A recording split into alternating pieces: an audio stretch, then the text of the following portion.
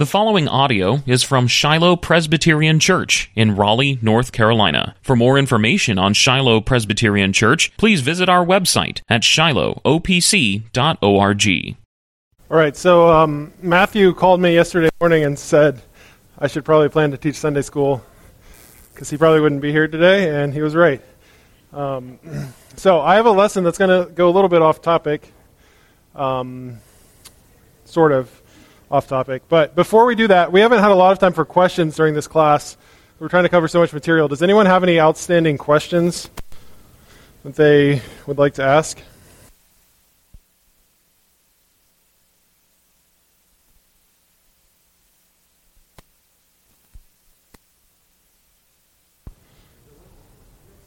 Was there a seminary before Princeton is the question, yeah. There was not a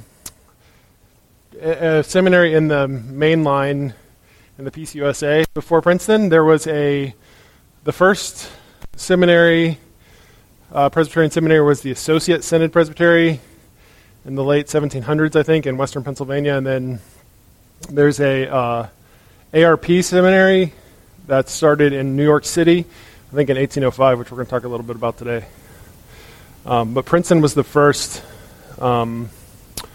in the what's now the PCUSA. And then I think maybe after that would have been Union Seminary in Virginia, perhaps. That was starting around the same time. At least the Hampton-Sydney College started at the same time. Any other questions before we move on? Yes, gallery.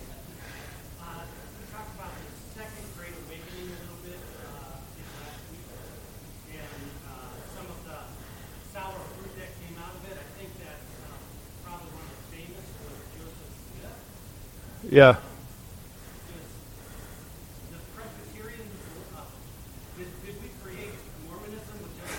Did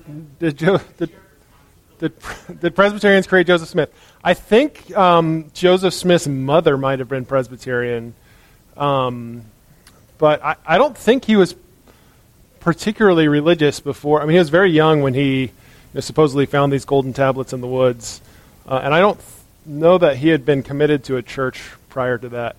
And the Second Great Awakening is a lot bigger than Presbyterianism, even though Charles Finney's a big figure and he's Presbyterian, but there's a lot of other things happening. And a ton of denominations come out of the 1800s. I mean, a lot of different movements.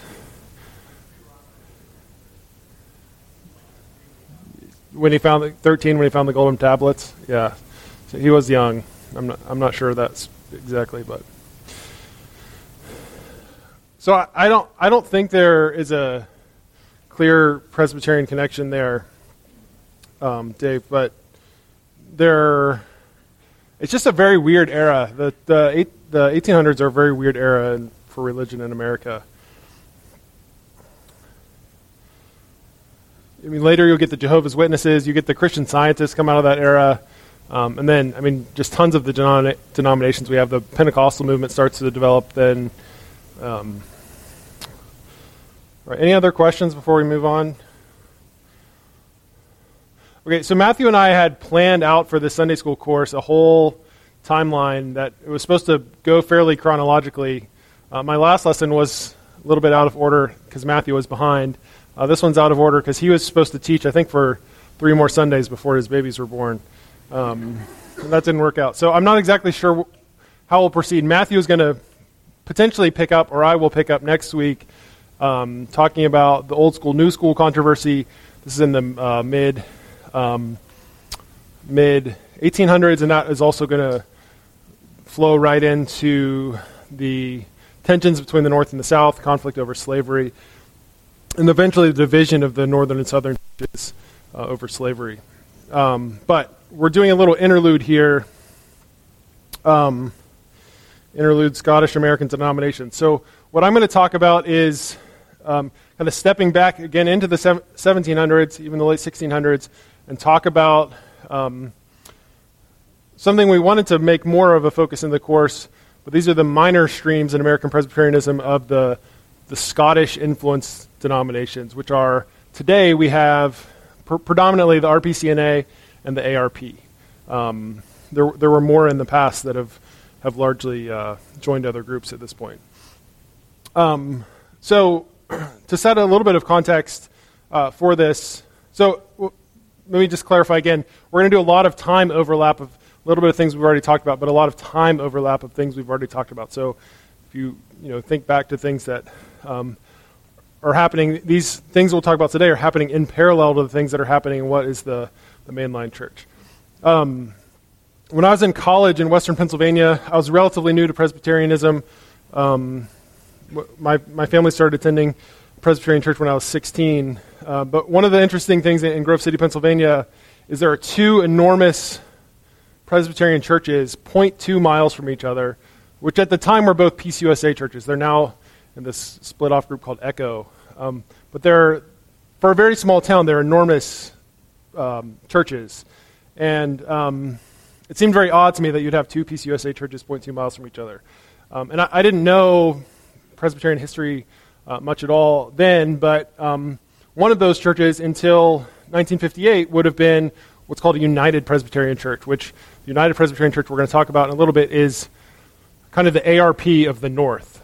And the other one would have been the Mainline Church or the PCUSA Church. And so when those two denominations joined in 1958, they became these two huge churches of the same denomination.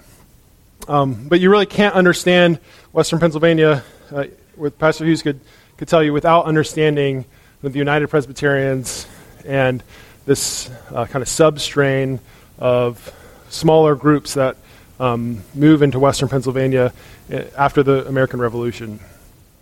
So this topic is also of interest to me. I mentioned a couple weeks ago my ancestors who came down the Great Wagon Road and went to South Carolina. My great-grandmother was from an ARP family in South Carolina. They had been ARP for something like 150 years in South Carolina until she married my great-grandfather, who was a Southern Presbyterian, PCUS, and they became missionaries. And so that was kind of the end of the ARPs then. But it's been interesting to me over the last few years to try to learn more about that. So for you don't care about my family necessarily, but hopefully this lesson will give you a little more context as to why we have these sister Presbyterian denominations. We're members together of an organization called NAPARC, which is not a church, but a closely related organization of closely related conservative Presbyterian churches: the PCA, the ARP, the OPC, the RPCNA, the United Reformed Church, and several smaller denominations. But these are two groups that are very close to us theologically in many ways, and even more so now probably than they would have been historically. But we're separate denominations, and it turns out we have totally different histories, which is largely why we're separate denominations. I think it's also helpful to hear some of what we'll talk about today as understanding. Sometimes it can be discouraging to hear about there's conflict that is happening in our denomination sometimes and other Reformed denominations. There are churches that are leaving and changing denominations or splitting off and starting other groups. All these different things are happening. And it turns out that's actually been happening as far back as you can possibly go, which is I think I'm going to illustrate that today. And I mean, maybe that makes it more discouraging, but I think in some ways, hopefully it is encouraging that the Lord preserves his church even with these very tangled and complicated histories and histories that involve sinners and splits over things that don't always make sense. But finally, on that point, it's also easy. Enrique, could you help me hand out this handout? I only have 30 copies of this, so if people can try to share, I just didn't have time to make more. On the back of this is one of the examples of the Presbyterian family tree. This one's produced by the PCUSA Historical Society. If you look online, there are a number of other illustrations of this.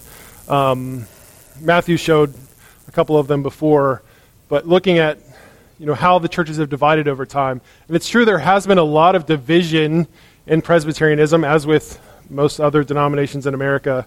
But if you look, at least numerically, division has not been the predominant theme, but unification has actually been a much larger theme.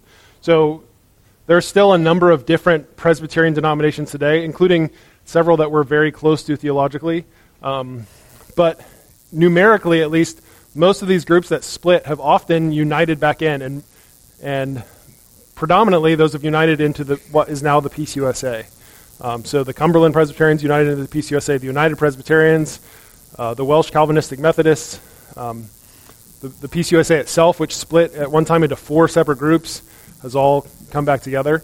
And so, and my point there partially being that, it's easy to think about the splits and ignore the unity, but also there's a lot of complexity in that unity, because what is now the Peace USA is a very liberal church that's increasingly a more liberal church. And I think a good argument can be made that at least aspects of that liberalism come through uniting groups that shouldn't be united as the same denomination. Because you force 2 groups together that believe different things, ultimately what you have to do is soften those views, which maybe hasn't been a good thing. But I'll leave that for you to decide.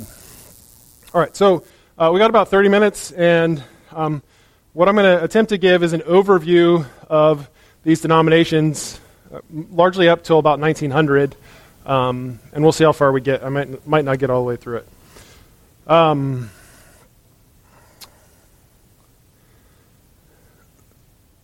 Okay, so the roots of the Scottish American churches, we've already talked about, largely go back to 2 groups in Scotland. And we call them Scottish American churches, not that they're directly tied to Scotland, but these groups, what's now the RPCNA, what's now the ARP, in their earlier days hung on much tighter to their connections to their practices and their people who remained in Scotland or in Northern Ireland. So one of those groups, the Reformed Presbyterians, are also called the Covenanters, come from the Presbyterians who, in the 1640s, well, all of Scotland, in a sense, in the 1640s, signed what's called the Solemn League and Covenant, which was this covenant with Scotland, England, and Ireland to reform the churches, a pledge to reform the churches. And these Covenanters held on to this covenant even as others very quickly started to ignore it. The Covenanters, I mentioned this before, they started to meet in private groups called societies at risk of persecution and death. As early as 1662, they began to migrate to the colonies, initially to eastern Pennsylvania. From there, some went down to South Carolina, New York, western Pennsylvania. The first known Covenanter congregation was established in Pennsylvania, kind of outside Lancaster area in the 1740s. And by 1774, so right on the brink of the American Revolution, there were 4 ministers who had come from Scotland and Ireland, and they constituted a Reformed Presbytery.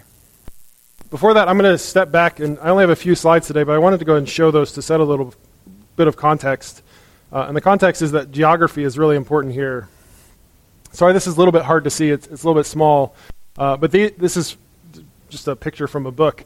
Those little stars up there at the top are these RP and ARP congregations in New York and Vermont. They're kind of up along the Hudson River. So that some of them went up that direction. Later, this doesn't have the date, but as people start to move out to Ohio, they settle. You can see down there in the south west of Ohio, as well as along the eastern border, just over from western Pennsylvania. So those little dots and plus signs are these congregations. Western Pennsylvania is much more prominent. You could especially see this is western Pennsylvania. Grove City, Pennsylvania, where I went to college, is right around here. You just have western Pennsylvania is just full of these churches that are what are now RPCNA, ARP churches, as well as some scattered back as they moved across from Philadelphia. And then this is South Carolina, and North Carolina a little bit, North Charlotte area, as well as down into South Carolina. These are churches as of 1790, and then even into Georgia. Okay, so, and then one final map. This map is ARP congregations today in the Charlotte area. You may know in Wake County we have 2 ARP congregations. If you look here, Mecklenburg County has, 30 ARP congregations. And that whole area, the Charlotte area, is really where the ARPs started to congregate. So that's to give a little bit of context for what we're going to talk about here.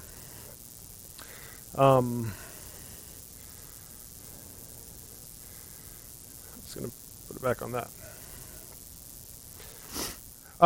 Okay, so the Covenanters in 1774 formed a Reformed Presbytery in North America.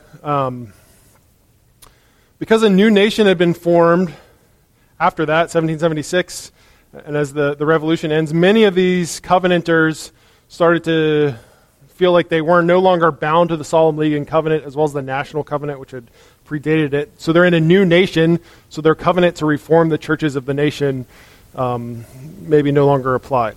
So in 1782, right at the end of the American Revolution, the majority of the Reformed Presbyterians, which was only about 600 people, so a pretty small group, joined with their sister denomination, the Associate Presbytery, which was a group they agreed with on most things other than covenanting. And they have formed what's called the Associate Reformed Presbyterian Synod, or maybe Presbytery initially. Associate from the Associate group, who we'll talk about in a second, Reformed from the Reformed Presbyterian group, and they just combined the names.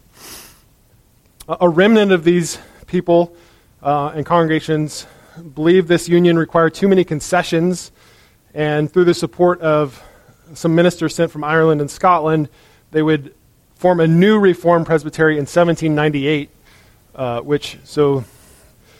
there's this thing that often happens when 2 denominations join, you end up with 3 denominations. The joint denominations and then the people who stay out of the 2. So that happens here. So some of the Reformed stay out and form this new Reformed Presbytery, which is then going to lead up to the modern RPCNA.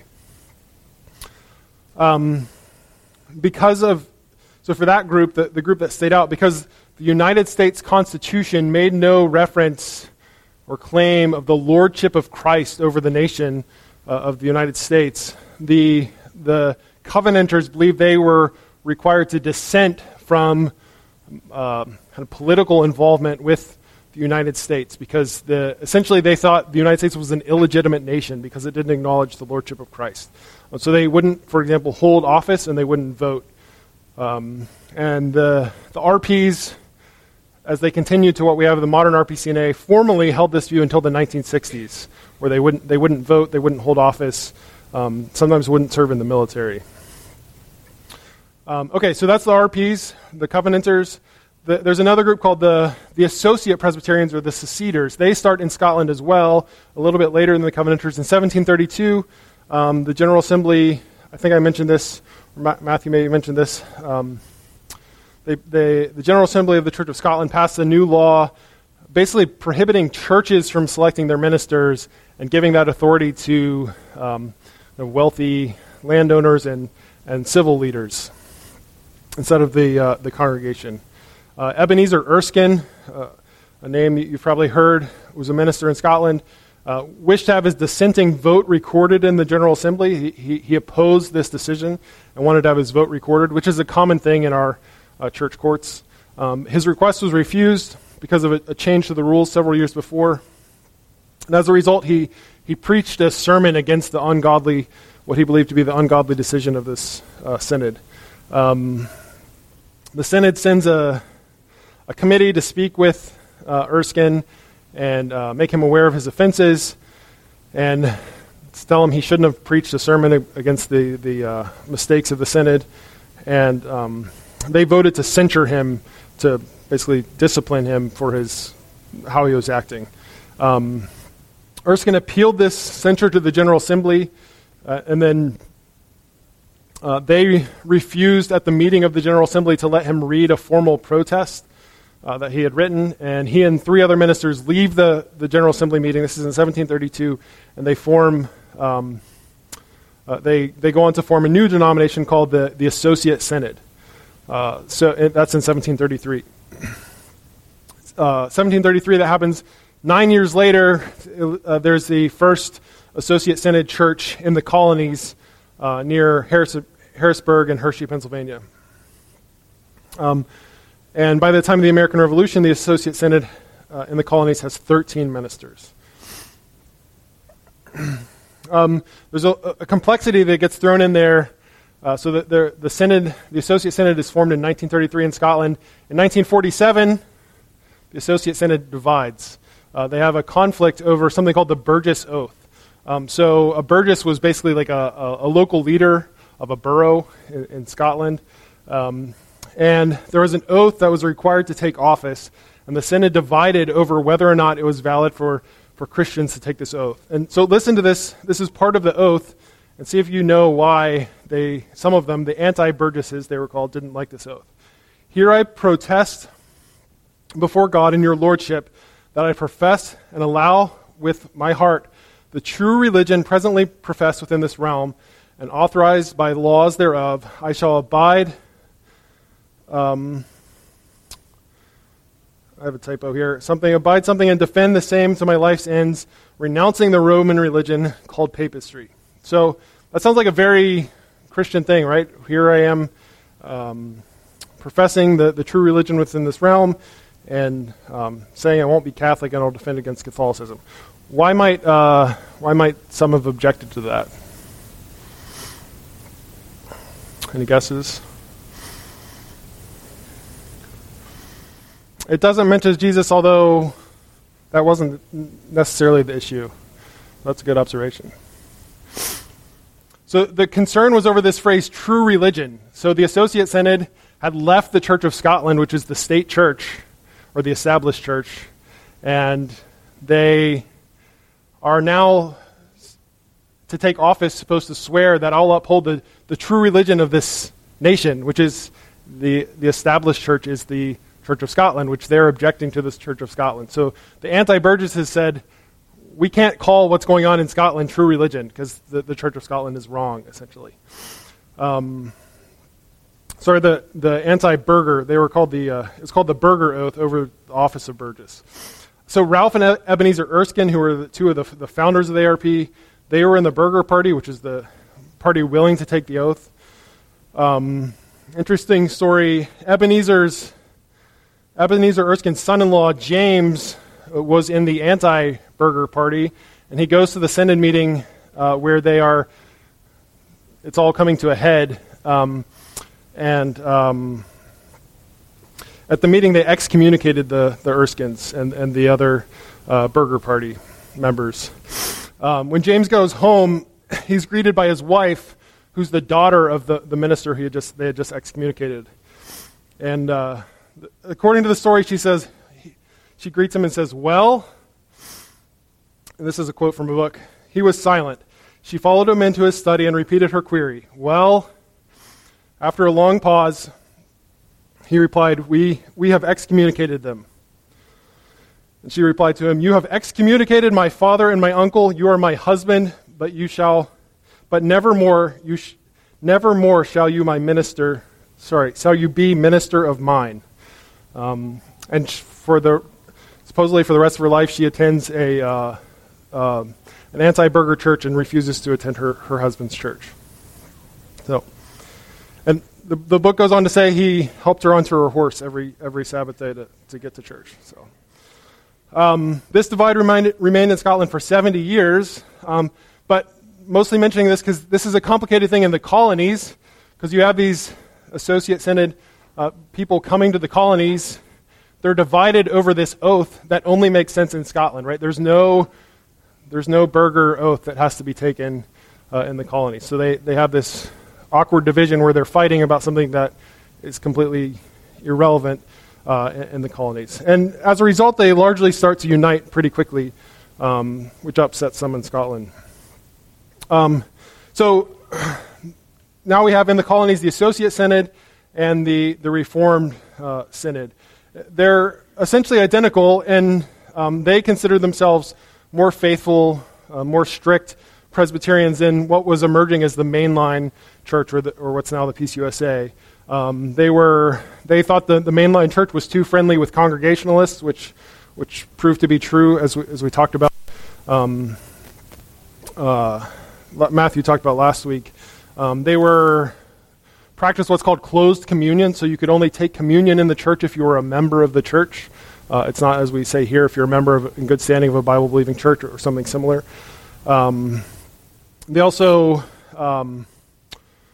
both groups were very opposed to what's called occasional hearing, and it's a little bit unclear as to how people define occasional hearing, but in the strictest sense, occasional hearing is you shouldn't be going to another church of another denomination because that's an unfaithful church.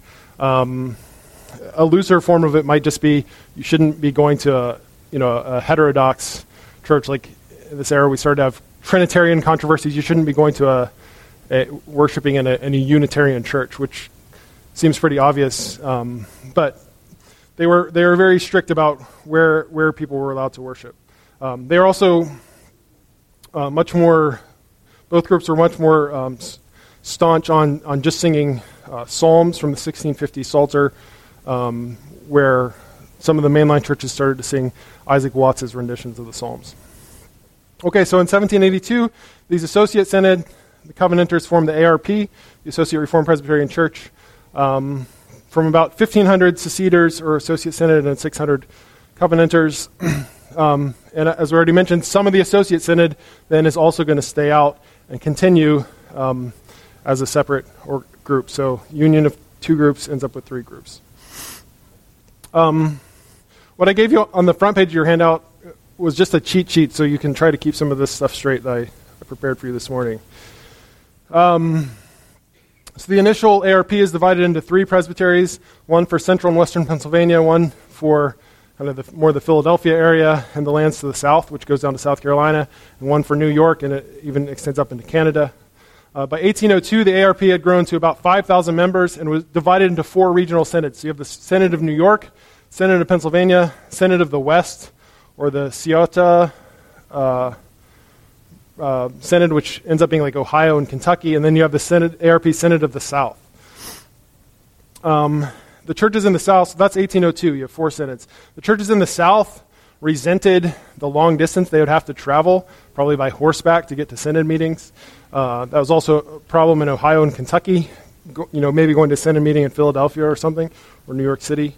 Those groups, the further out groups, also started to grow concerned about the laxity of in the Presbytery of New York. And a prominent case there was a case of someone called John Mason. John Mason was an early, very prominent ARP minister in New York City. There were two ARP churches in New York City at the time. In 1805, he founded the first ARP seminary, which is in New York City. At least according to one account, he resigned from the church that he was at when they refused to provide him an assistant or expand the church building according to his plans. He formed a third ARP congregation in New York City, which didn't have a building to meet in, so they met in a PCUSA church building in the afternoon. Some of the people from the PCUSA church started to stay after and attend the services at John Mason's ARP congregation, and John Mason started to serve communion to those people, but the ARP believed in closed communion, so you had to be a member of at least their denomination, if not their congregation, to partake in communion. So he was violating the principle of closed communion. He also started to preach occasionally in this PCUSA church, and he would lead the church in singing Isaac Watts' hymns, or at least his psalm renditions. So the Synod of the West writes a letter of concern about Mason.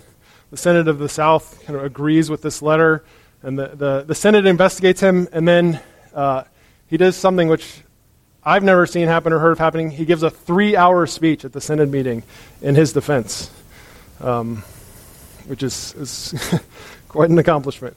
And then ultimately the Synod decided not to censure him. So he wasn't disciplined in any way. And he actually later ends up leaving. He joins the PCUSA and ends up being a college president in Pennsylvania. So that's in the 1805 kind of going forward. In 1820, the Presbytery of the West withdraws from the denomination over this. 1822, the Synod of the South does the same thing. They split off from the ARP body. So these 4 synods are now kind of 2 synods, but they all sort of still consider themselves, the 3 groups consider themselves the ARP. But after that, the Synod of Philadelphia, or the Synod of Pennsylvania joins the PCUSA, so then that leaves the Synod of New York as kind of like the remaining synod. And then, so that's 1820s. 1855, the Synod of the West, so Pennsylvania, Kentucky, joins back to the Synod of New York. So then you have this new ARP in the north, and you have this ARP in the south, the remaining Synod of the South. And then that's 1855.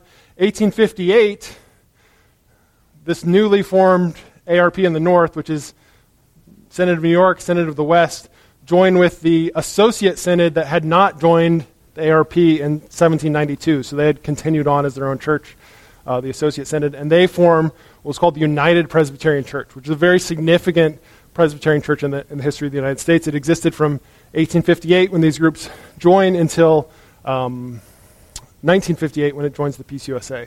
But as we saw those churches in, this church I talked about in Pennsylvania, next to the PCUSA church, the United Presbyterian Church. Very prominent, especially in Pennsylvania.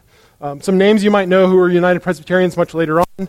John Gerstner, the mentor of R.C. Sproul. I think R.C. Sproul maybe started in the United Presbyterian Church, but he wasn't ordained until it joined the PCUSA. Jay Adams, famous for his biblical counseling work. And G.I. Williamson, who many of you would know from his study guide to the Confession and Catechisms. Okay, so that leaves us in the north by 1758 with the United Presbyterian Church. There's still an ongoing Reformed Presbyterian Church actually 2 Reformed Presbyterian churches at this time. We'll talk about that. And then in the south, we have the ARP Synod of the South. And it continues on as the ARP. It eventually takes the name, drops Synod of the South, and becomes the ARP. So what we have today, all those churches we saw here in the south, these are the legacy of the ARP Synod of the South. And that's the modern Associate Reformed Presbyterian Church. It's kind of one of the synods of the original church. It's the Synod of the South. And they've spread now across the United States and into Canada, but certainly predominantly in the South. It's about the size of the OPC. It's not a very, very big denomination. Okay. So just quickly mention, if you're not confused yet, 1858, the ARPs in the north and the Associate Synod join. What happens when they join? Well, some of the Associate Synod still continues on as its own denomination. So there is an Associate Synod that remains until the 1960s when it dwindles down to 3 churches and it actually joins into the RPCNA. Okay, so as we're following these streams, that basically leads us now with 10 minutes to talk about the history or how the Reformed Presbyterians develop after the ARP was formed. So we're backtracking now, 1782, the Associate Reformed Presbyterian Church is formed. A very small number, in the hundreds of people stay out of that merger and want to continue on as a Reformed Presbytery, or what we now call the Reformed Presbyterian Church.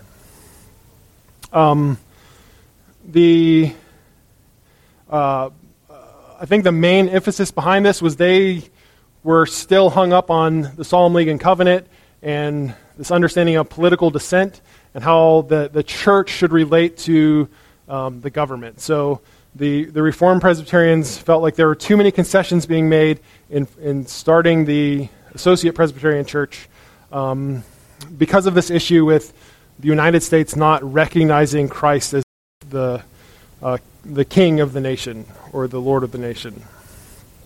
Got to find my place in my notes just a second.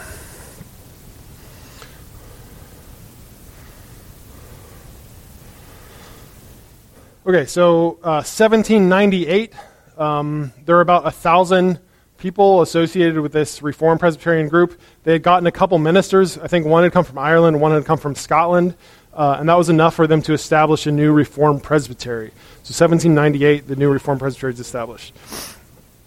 In 1809, they'd grown long enough to establish a synod. So a synod is just multiple presbyteries bound together.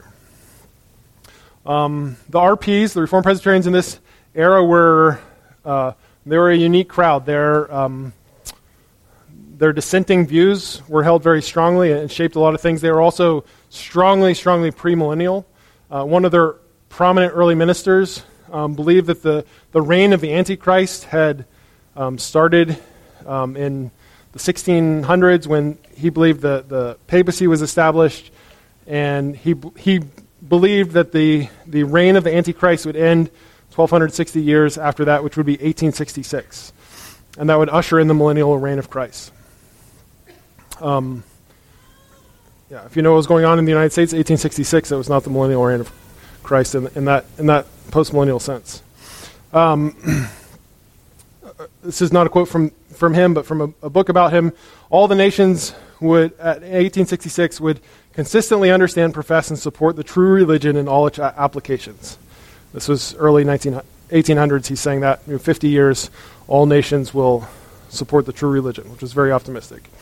MacLeod said, "It is with high ecstasy this very period of the world will, a few years hence, be celebrated." So that was an influential view, and maybe could be argued the view of the Reformed Presbyterians in this era. Aggressively postmillennial, very optimistic about the future. They also were really one of the few, if not the predominant, Bible-believing denomination that was aggressively opposed to slavery. In the early 1800s, they say slave owners are not able to be members of the Reformed Presbyterian churches. If you read about the relationship between religion and abolitionism, there's a lot of really bad, theologically liberal arguments being made against slavery. And the RPs of this area are an example of theologically orthodox group that argues against chattel slavery. Particularly MacLeod, who's the same kind of post-millennialist figure, publishes in 1802, Negro Slavery Unjustifiable, where he argues that Exodus 21:16 prohibits man-stealing and that chattel slavery is man-stealing. So why do we have so few RPCNA churches in the South? Well, that was a very unpopular view in the South, and the RPs either maybe joined another denomination to continue as slave owners, or a lot of them migrated up to Ohio and Indiana, where you had a predominant or a large RPCNA influence, relatively speaking, even still today. And you can go find that pamphlet against slavery online if you want it. I can send it to you, but it's very useful to consider. Even Matthew's, hopefully, or I'm going to talk about a lot of the racism that's entrenched in some of the Southern Presbyterians, and some of it's actually appalling to read. But the RPs were a very encouraging light in that era. In 1833, they faced their own controversy. So this is kind of the same time the mainline church is dividing over the Second Great Awakening and the old school, new school conflict over working with independent churches, congregational churches. The RPs have an entirely separate division, which is known as the Old Light and New Light controversy. This is rooted in the same principle of political consent from the Constitution. Conflict starts to occur with the War of 1812. Some of the RPs had never taken a naturalization oath and become American citizens, basically, because they objected to taking this oath because of their principle of descent. So they were technically British citizens, and they weren't allowed to serve in the military in the War of 1812. Also, non-Americans were being told to essentially move away from the coast at that era.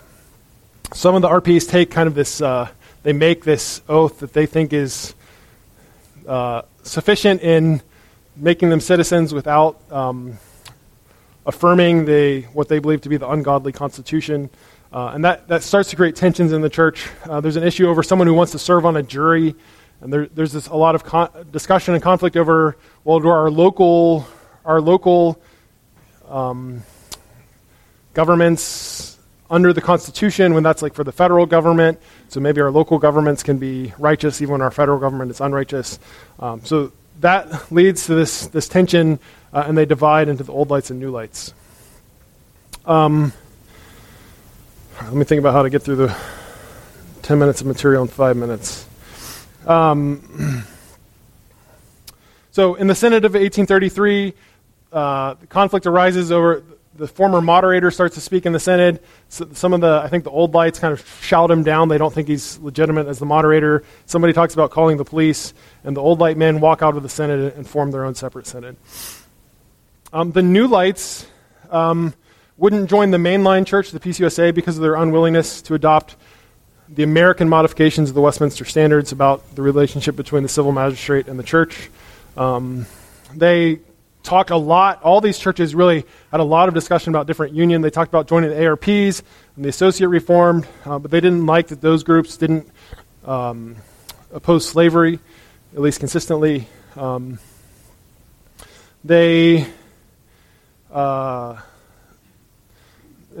these discussions, some of them split off and joined the United Presbyterians later on after the Civil War.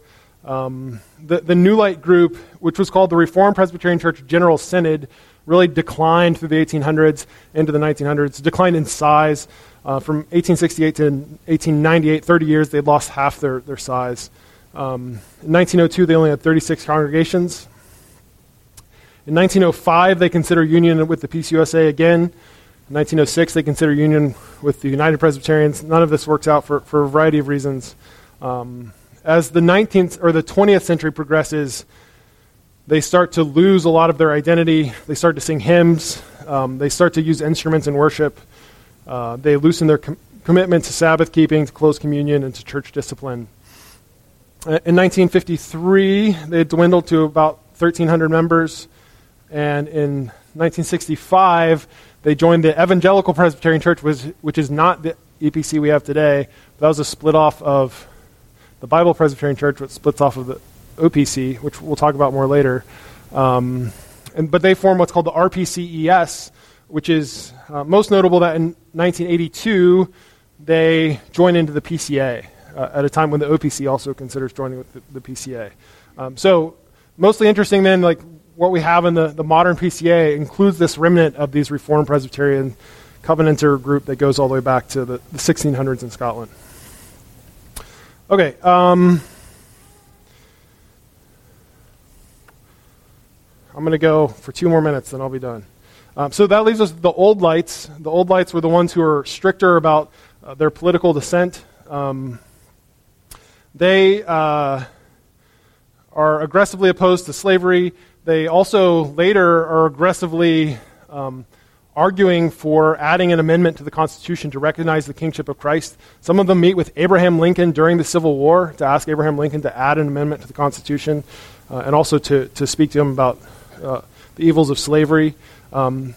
They later form a group called the National Reform Association, which is predominantly but not entirely these RP men, and its whole purpose initially is to add this constitutional amendment.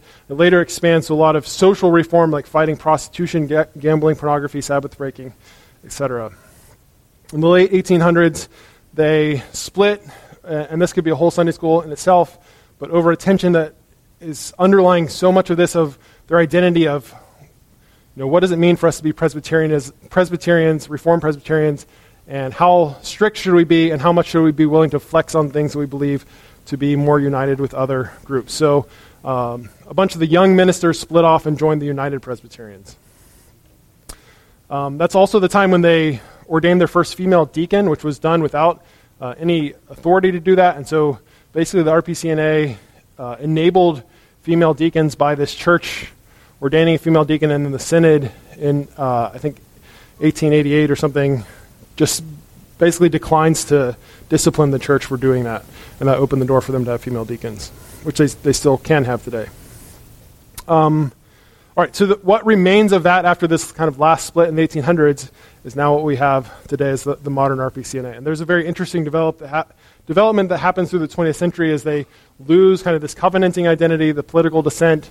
They back away from a lot of the restrictions they had. For a while, they didn't allow church officers to drink or smoke.